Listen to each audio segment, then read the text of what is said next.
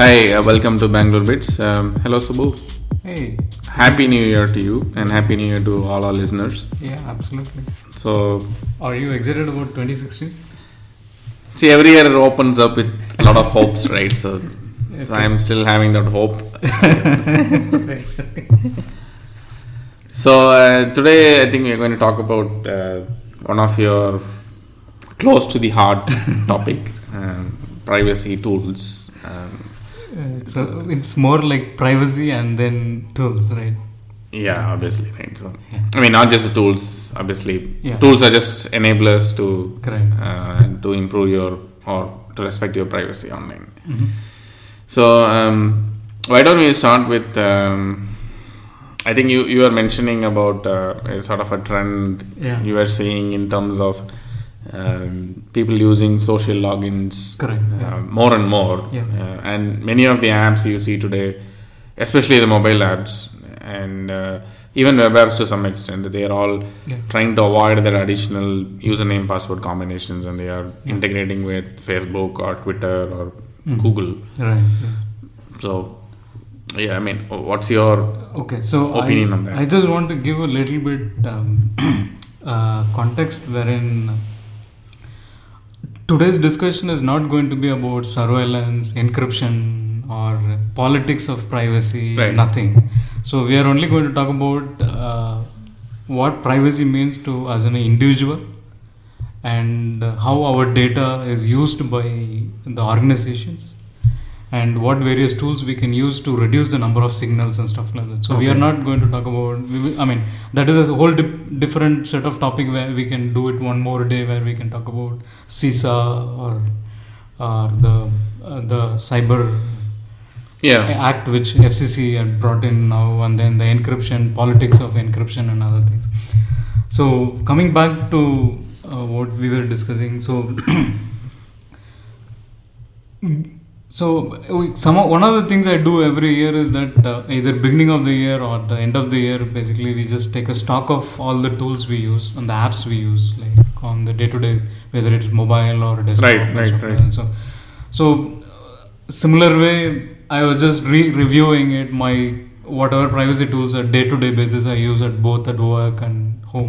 So that is when I was thinking that okay, we can just do a little bit of episode around this, what some of the practices we follow and what could be some of the other tools we use could help others and stuff like that.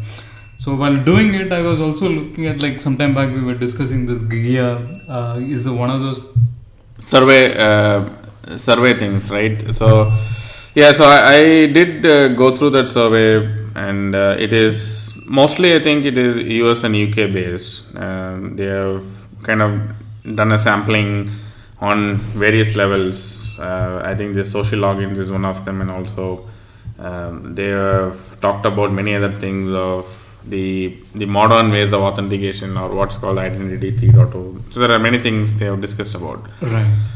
So what is that which is particularly of very much interest to you from that survey actually? Okay, so there's a couple of interesting things which I noticed on that. One, like when you if you just consider all the internet users globally, US and UK, if you consider them as kind of a slightly an edge with respect to others, if you look at it that way, the awareness for privacy seems to be much higher this year. Right.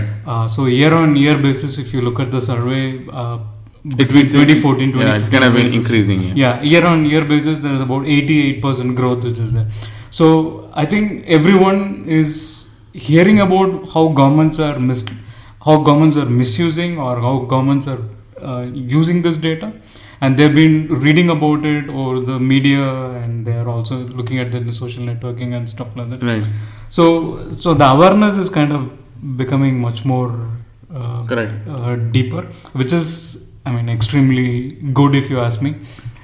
That is one aspect of it I saw, and the other thing is that at the same time, everyone is like kind of getting used to or adjusting to using social logins to use multiple applications. Yeah. Because social logins kind of driving that trend actually. So now when you are having a third party entity kind of a thing in the scenario, now it is important for us to understand how what various digital footprint we are leaving between these services and how they are using them and stuff like that. Right. So sometime back I remember, this is like, so that is one aspect of the survey which came out, like where you see everyone based on the survey, like 60 or 70% of the users said they're really keen to understand how organizations are using this data and how they want to really understand and then see whether are there any controls mechanisms can be put around this, or like, and so everybody, even though there is nothing there right now, consumers are at least aware about it right now. Yeah, that's a good thing actually. Yeah, so that's one good thing. And then so if you look at like something like as a core pillar, like every year what within the technology area, what drives organizations to do, I see privacy as one of the area where I see moving forward. Product building needs to address privacy as one of those primary pillar for their product actually. The reason I look at it that way is that if you look at something like one is we are already leaving a lot of digital footprint which is around the place, where in terms of what we read and what we do and stuff like that. So if you look at like past 10 years, a lot of enterprises would have collected data about you. Now what is happening is like all this data is sitting as independent groups within the enterprise actually. Say for example, if you look at company like Samsung or any other company which is very diverse, you have a lot of data about a customer on mobility division, and you don't know anything about him in his customer division. I mean, if he is also consuming if he is buying some other products of like, be it a fridge or a smart fridge or anything. So all this data within the enterprise, you have this kind of data lakes sitting in there, which could drive probably to know more information about the customer. Right, okay. So once the enterprise starts interconnecting this data, so then what happens is, as a customer, as a consumer, it is important for us to understand how this data is getting processed and big data analytics happening on this, and how it is shared between various departments, what kind of information or the suggestions you are getting it and stuff like that. So that is also another trend which I see where so if you are building a product today, then and you have like kind of infrastructure for doing big data analysis and stuff like that, so it is important to interconnect these data actually.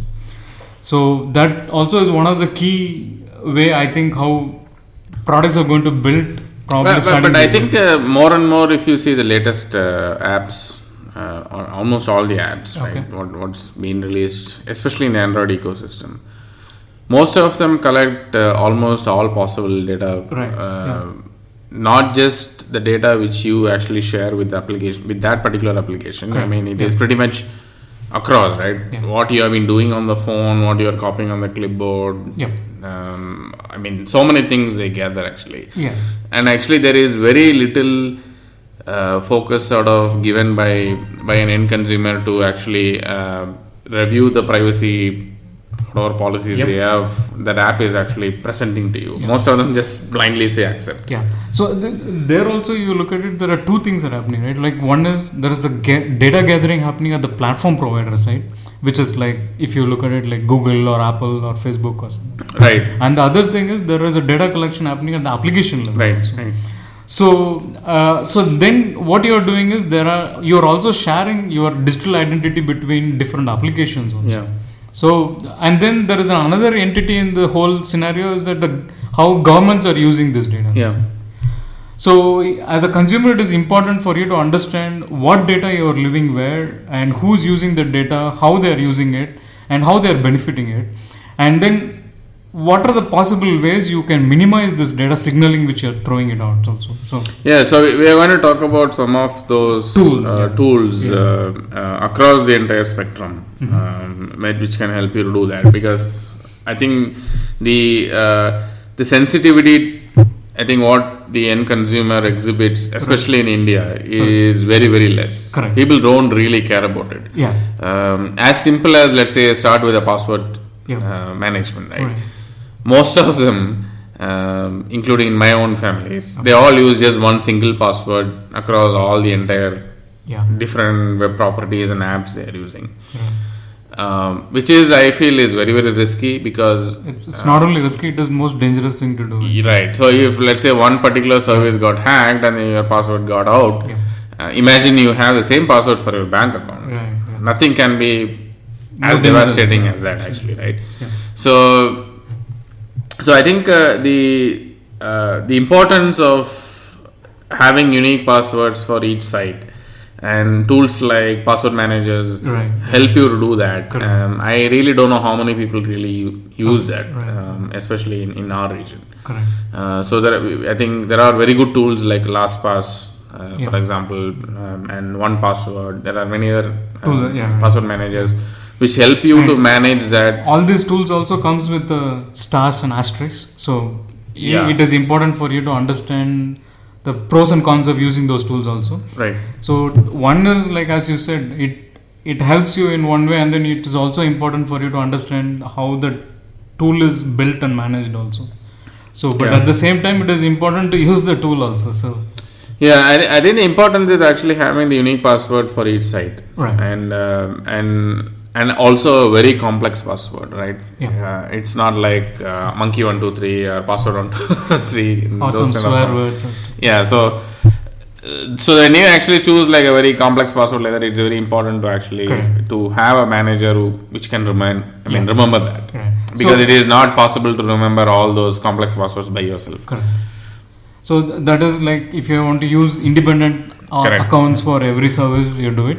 Or like the other thing, what we're seeing in the survey is like a lot of people want to use the disposable accounts, like wherein you use the service provider like Facebook, Google, or Apple ID. So other trend. But I think the good thing is also, I think some of the password managers also support beyond whatever they provide. They also have an external two-factor authentication enabled, right?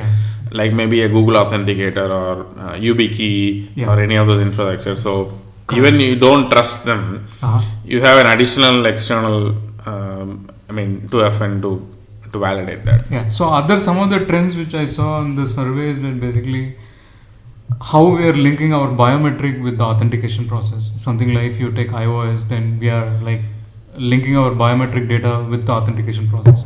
So once the more APIs are available, other applications could use the biometric authentication and stuff like that. So that is one of the other area where we are looking in the identity side, how we are moving ahead. Correct. That is actually more serious. More serious. And that is one of the reasons why Apple hasn't really opened that up yet. It is very, very restricted only to Apple's own ecosystem.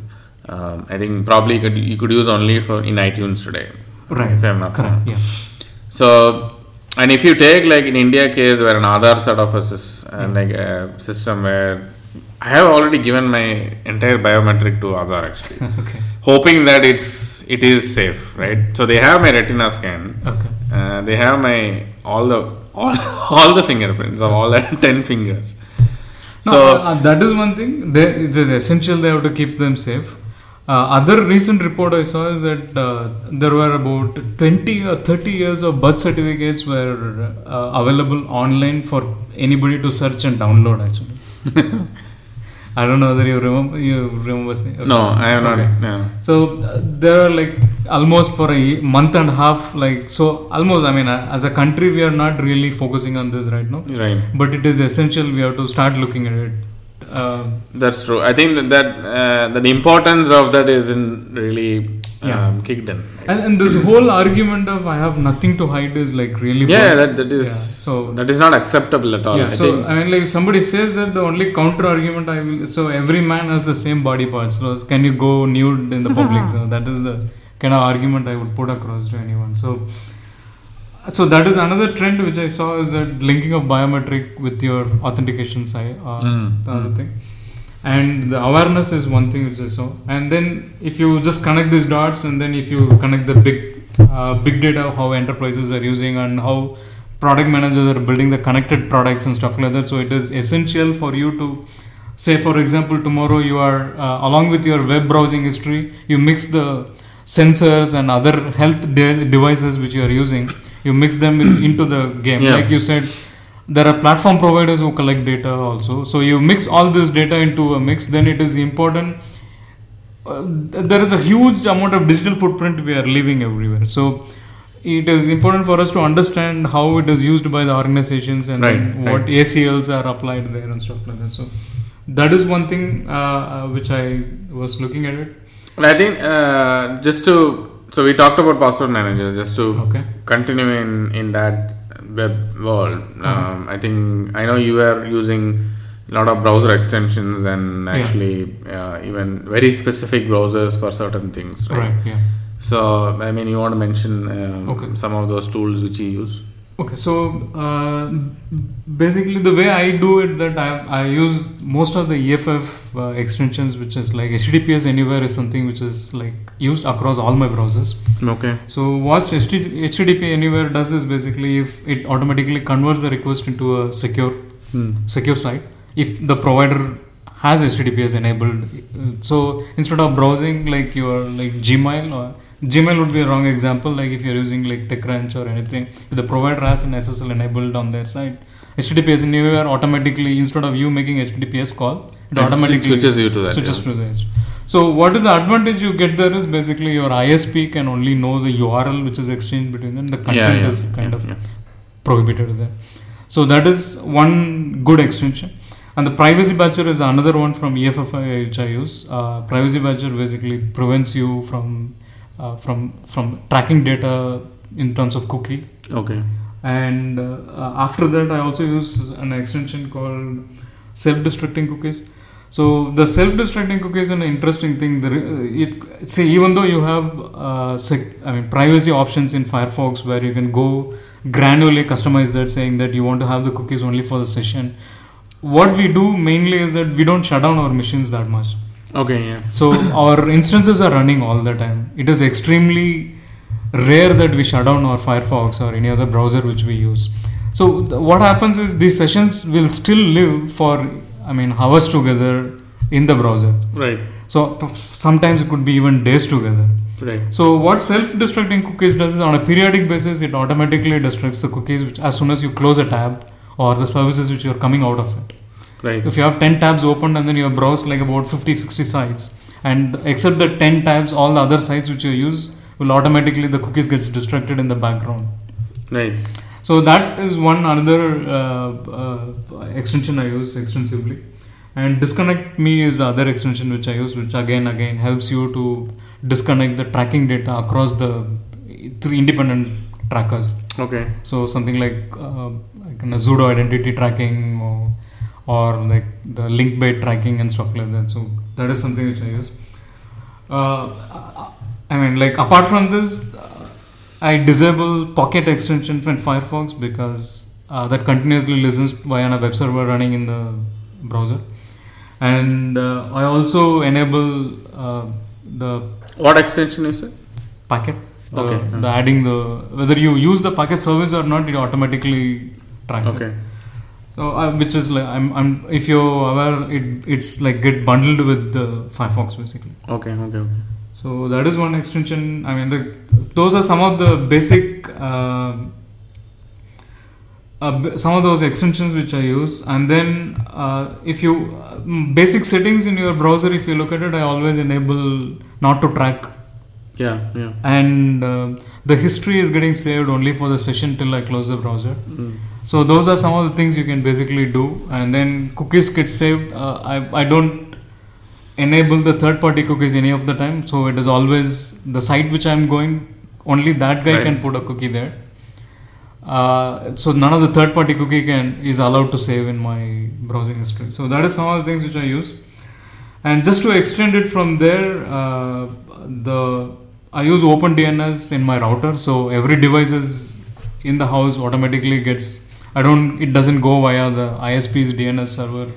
Yeah, so I think there, if you are technical enough, you can actually set that in your router. Yeah. And if you are not, then you can actually also set at a machine level. Yeah. in your Windows machine Yeah. or your At device level. Actually. yeah, or your Mac or any of those, right? But the advantage you putting it in your router is that you just one place you do it, every device will automatically get into OpenDNS. Right. And other thing I also use is on the device I use a DNS encryptor, which is on the device which I use.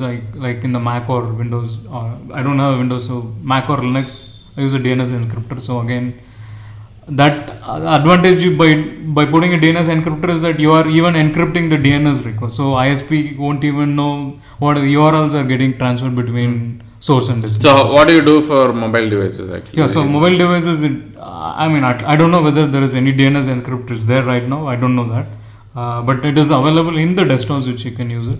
Okay. So because if you look at any homes, yeah, it's I a mean, combination these days of it is the desktop usage has been significantly Coming reduced, down, right? yeah. So it's just most of them are always on mobile. Right. Either they are on their iPads or their you mobile could phones. think of using a VPN service kind Okay. of a thing for that, but I mean at least I'm not aware if there is any DNS encryptors there on the devices right now. Maybe there could Okay. be something in Android or something available. At least So talking about VPN, Ah. which is you brought a very interesting point. I think to me it is very important. Okay. I mean, I'm not talking about VPN for you to mask and say I am from like a different country. Yeah, we're not talking I mean, we're not about- talking about it. That is actually spoofing, Correct, yeah. and actually fooling some online service. yes, online service to as make well as you- government also. Yeah, to make you believe that you are not in that country, Yeah, right? yeah. So, but there is a very legitimate use, especially when you are in an open Wi-Fi sort of an environment, especially in hotels Yeah. or in airports or coffee shops. When you say open Wi-Fi, it is not that Wi-Fi without a password. It is a Wi-Fi with a password, but it Correct. could be possible that the provider puts their own certificate and injects on every request. Yeah, so they possibly are spoofing on whatever you are Exactly, actually browsing, or they may want some data collection there. I mean, we are not saying that everybody does that, but Yeah, so, yeah. there is a possibility. Yeah. But putting a VPN, it actually encrypts that whole tunnel. Exactly. So the router which I use, I always run a VPN server on that. Right. So when I go out of the house and then if I connect to a public network, or like if I connect from a Wi-Fi outside the places where I don't go, like be it office or not at Right, home, right. you go any other place, you take a password and then you connect it. Automatically, I enable the VPN there in my device as well as on the Mac. So the traffic gets routed to the house and then it comes back. Yeah, so all enterprises today, if you look at, if you are having an enterprise issued laptop, right, they actually say it as a guideline that you keep your VPN on all the time, Right, yeah. Just to make sure that even when you are in our open Wi-Fi environment, that the traffic is all encrypted. Correct. I mean, you talked about an advanced use case where if you have like a slightly advanced router at your home, you can do that. Okay. Or what are the other VPN services Yeah, you can so leverage? I mean, like there are so many VPN services. There are some of them are paid, some of them are free. free, yeah. So OpenVPN is a client which you can use. That is just a software part of it which connects to the service. So if you're taking a paid service, you could probably get something like the provider himself could give you a client which you can connect. As far as I know, most of the VPN clients are standardized and it is baked into the OS these days. You don't need to install any separate software for VPN connectivity. Right. So if there are either tunnel to tunnel or like you have the L2V2PT is the another protocol which you use. So those are basically baked into the OS itself. You don't need any additional softwares these days. Yeah. Okay. So I mean, like, so as we said, like if you are jumping between different networks which are not where the networks are not in your control, you can use some of those VPN providers to basically make sure you route your traffic. Right. And the other thing I try to do is always try to move most of the browsing via tar. Okay. So tar is another project where It's a big network, right? It's a separate foundation, non-profit foundation. So what it basically does is it gives you a layers of proxy, wherein like 6 or 7 layers of proxy. So your traffic jumps between different proxy layers. Right. So the source and destination doesn't understand each other. At the end nodes, you can still track them, but I mean, like that still gives you more advanced protection than you do it in privately. I mean, openly actually. So that is another thing. You can just download Tor browser bundle to your whichever operating system you are using, and then try to basically move as much as you start browsing as much, though it is slightly slower. But you can use that as like your regular, incorporate that into your regular browsing patterns and stuff like that.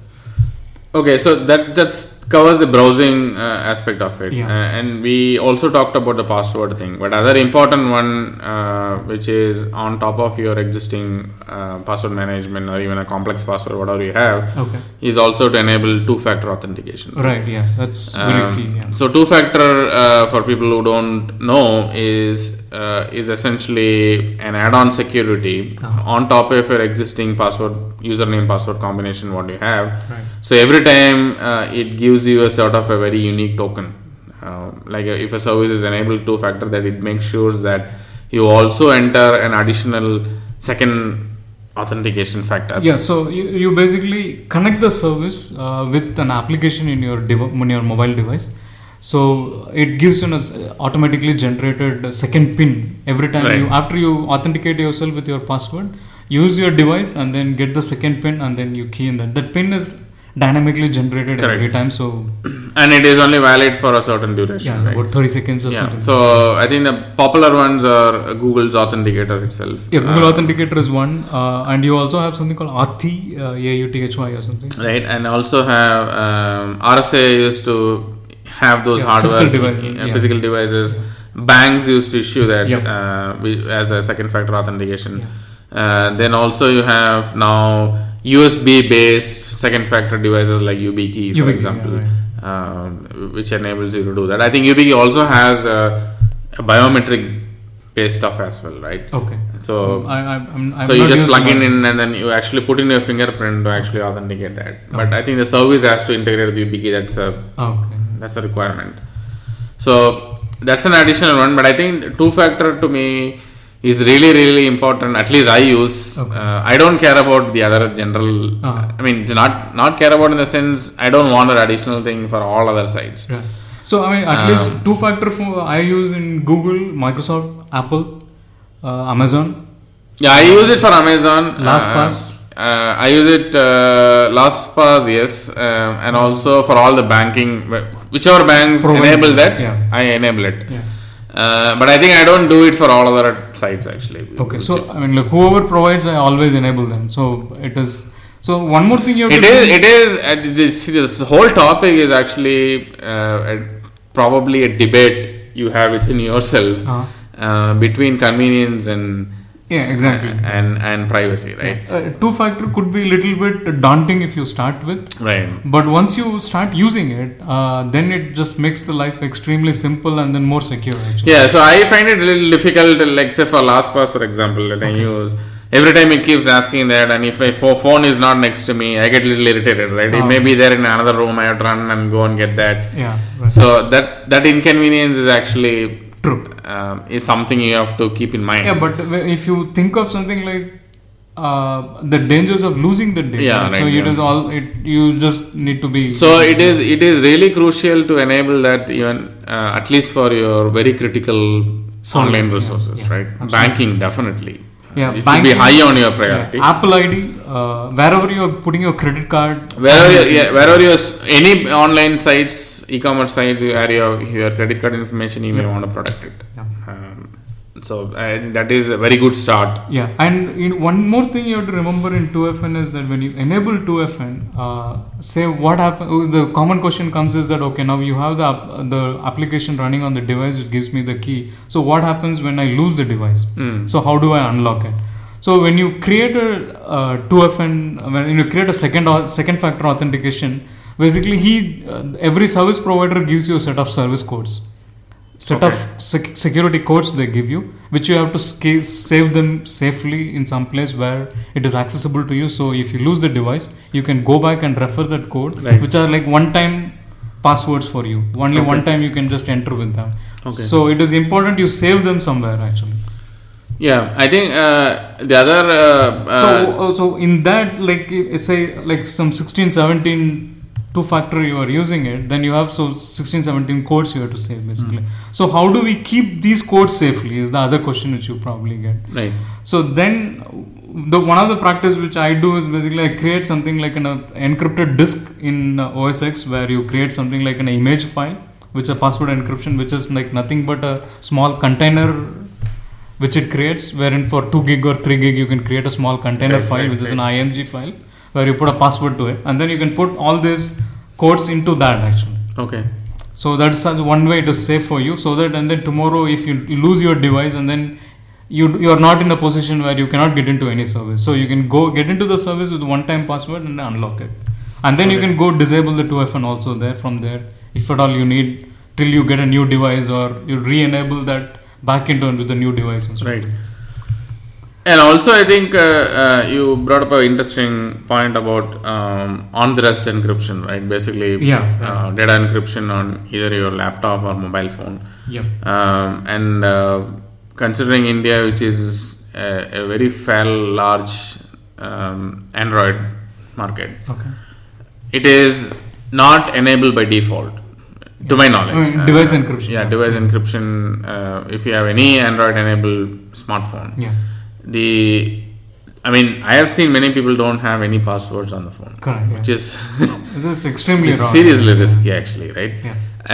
And then even if they have a very simple numerical password, the device encryption on that phone is not enabled by default. You have to actually go to the settings and do it. Correct. Yeah.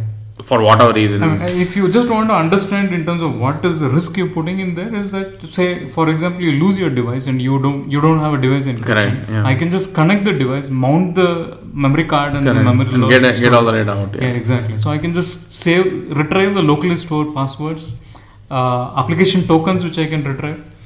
Yeah, and if you look at some of the lot of scandals which is now happening, that is like more in terms of photographs and that is the key, right? Not just in India, across the world, if you see the scandals happening, people are not behind. Maybe expensive phones, it attracts them, but I think most of them are interested, very very interested, and for that matter, on the data you have in your phone. Exactly. I'm not, if I get a phone, I'm not interested on the device. Right. I'm behind only the data. Yeah. So if you look at in an enterprise scenario where an MDM sort of a solution, that is the first thing they address. Yeah. I think the whole thing about MDM is all just data security actually, right? So the enterprises want to make sure even if you lose your device, they just want to securely wipe them. They even put restrictions, so simple passwords are allowed. Numerical passwords you cannot have. You have to have a alphanumeric passwords or a biometric thing, right? So that is where you have iOS and Android. There is a small differentiation. So what Apple has done is basically they have linked the passcode with the encryption. So you won't know that you are doing an encryption, but as soon as you put in your key in the passcode, the device is automatically protected actually.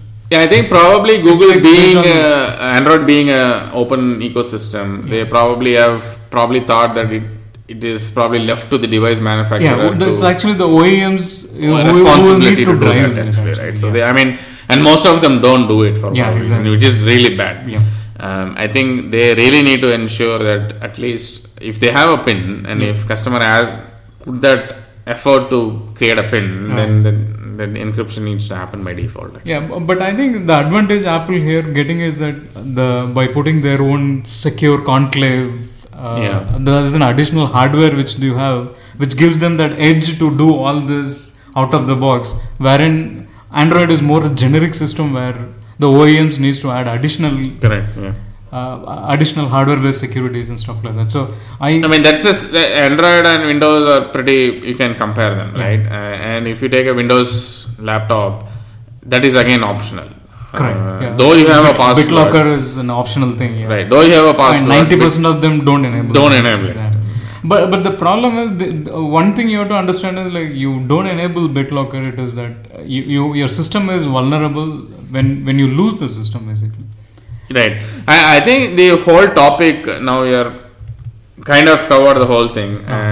The importance of a privacy thing, which probably you have it probably on the most important thing you do. I have seen you to a large extent very paranoid about the whole thing, right? Yeah, it is more than paranoid. I just think that basic discipline helps. Correct. So I actually have little leniency. I am okay to give data to, let's say, services like Google, for example, because I feel they are giving a lot of things free. Yeah.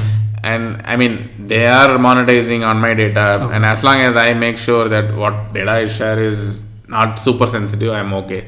But I am not at all okay for, I mean, I am very serious about all my bank accounts. Right. So whatever password managers which we shared today, LastPass or 1Password, I don't use them to save my bank passwords at all. Correct. Right? Yeah. So the bank passwords are completely in my mind. Yeah. If I lose it, it's okay. I am actually even okay to go to the bank physically, fill a form, and they give a whatever the password reset. Correct. So that level of sensitivity definitely. Yeah. So what you are saying is that even I use a tool, I need to have some kind of policy around the tool managed by myself. Correct. Some kind of a discipline, like where I can use this tool, where I'm not supposed to use it. So that kind of knowledge you need to gain along with the tool, actually. I know. I think all my phones, I have enabled secure encryption, and also a complex password, or at least a numeric password. If it is not a very important device, probably you use it only once in a while. Right. You still need to have a password. Correct, absolutely. And also, it is important to encrypt your backups in iTunes.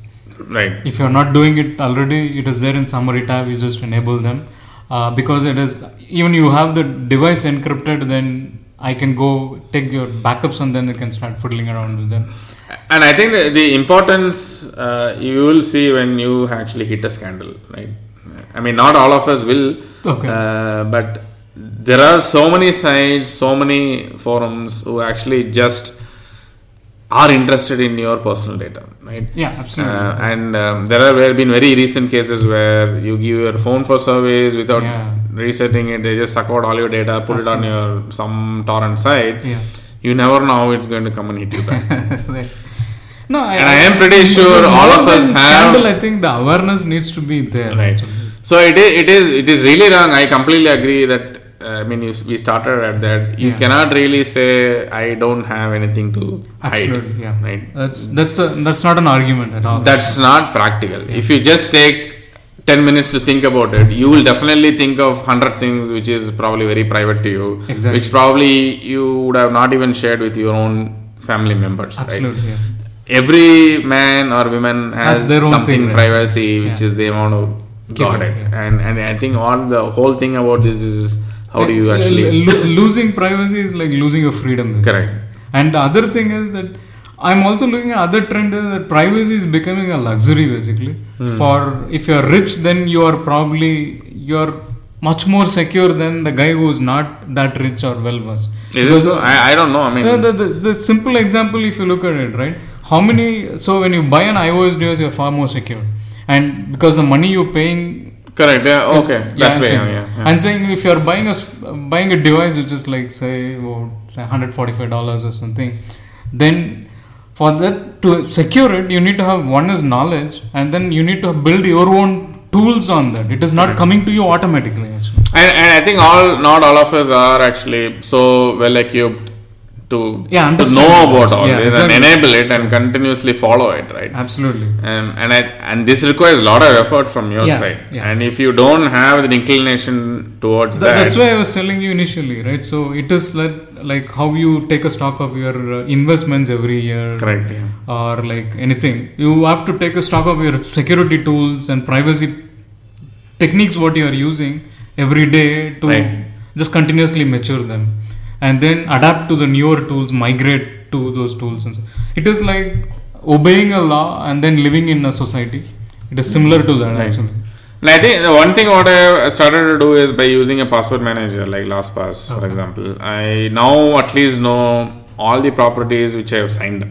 Previously, I never used to have even an inventory of it, right? I'm sure so many services you just want to probably try once. Right. You would have just ignored it and never used it after that. Correct. But I think having a password manager, it keeps prompting you and you save it. Then at least once a while I just go into LastPass and see, okay, these are services I'm actually used. I've signed up for. Then I at least have a knowledge on what all things I've used actually. So like since you said that, one other thing I do is also every year I close some of the accounts which I don't use actually. Yeah, I don't do that. Yeah. So some of the sites make you extremely challenging to close it. To close the account. Right. So you have to make a request, wait for 45 days, make sure none of the APIs anywhere in the cloud hits those services. So even if any other services, interlinked services are hitting the service, then it doesn't even close them. It just continue to open them. So it is important for you to do that also. So every year you look at all the things you have signed up, whichever you are not signed in last 6 months or something. Right. Just go there and try to close it actually. Okay. So I think we talked in length about most of this, and I think the start is very important for anybody. And we could also talk about some of the things what we need to do also, what we are not doing also. Yeah. So I think managing your privacy is actually, as a layman, is tough. It is tough, and as well it is the topmost priority everyone need to have. Correct. So just to begin with, if you can actually take the effort to protect your very key online resources, I mean, starting from banks and your email accounts, maybe a good start. And encrypting devices. And all your data, devices, all your sensitive data, wherever you keep, make sure you encrypt them. Create a sort of a conclave or a separate environment where you can encrypt them. I think that will be a great start. Yeah. Then you can think about all. Yeah, I mean, like adding something like a tar-based browsing to your day-to-day, so that spam doesn't get you hit much, or like there is a URL which is like going to. Right. So you may think you are not popular enough for somebody to steal your data, but you never know what will happen. Right? No, other thing that is the only. No, one is stealing. Other thing is, it is important for us to reduce the amount of signal we sent about ourselves. Yeah. On things which we are not even knowing that we are doing that actually. Say for example, you're going to a site and reading it, you are probably focused on the article, not about signals, the connected platform signals you are sending it on. Okay, so that's our episode on privacy and the tools which can enable you to be a little more private. Yeah, there are a lot more. Even, I mean, we need to do actually. Yeah, so this is just a beginning. Yeah, we don't want to actually, obviously. So we don't day-to-day basis. We don't use PGP to mails, or we don't use encrypted chats. Right, those are some of the things moving forward. Probably we need to incorporate. Correct. Or maybe even the operating systems we use, we need to see how we can cleanse them up and stuff like that. So those could be even a little bit more advanced and stuff like that. Yeah. So we don't want to actually bore you guys. Overburden. As such, privacy is a little overburden, but we don't want to overburden so many things. So we get. I hope the tips what was given in this episode is useful. Yep. So those tools which we talked about, we will put in the show notes so you can actually go and try them out. And we seriously recommend listeners to take the first step towards that. Look at privacy as topmost priority for 2016 for you. Yeah. So it is the perfect segue for our first episode in 2016 and what investment you can do on a privacy front. So with that, we are wrapping the episode. So talk to you next week. Yep. Bye. Do you want to touch about Netflix a little? Yeah, I mean, we were thinking of doing a separate episode, but I was so excited yesterday. I think as part of the CES keynote, they launched this worldwide 132 countries. Yeah, something like that. But so I immediately after that, it was around midnight yesterday. I just went into and saw what was the collection, and I was so disappointed actually.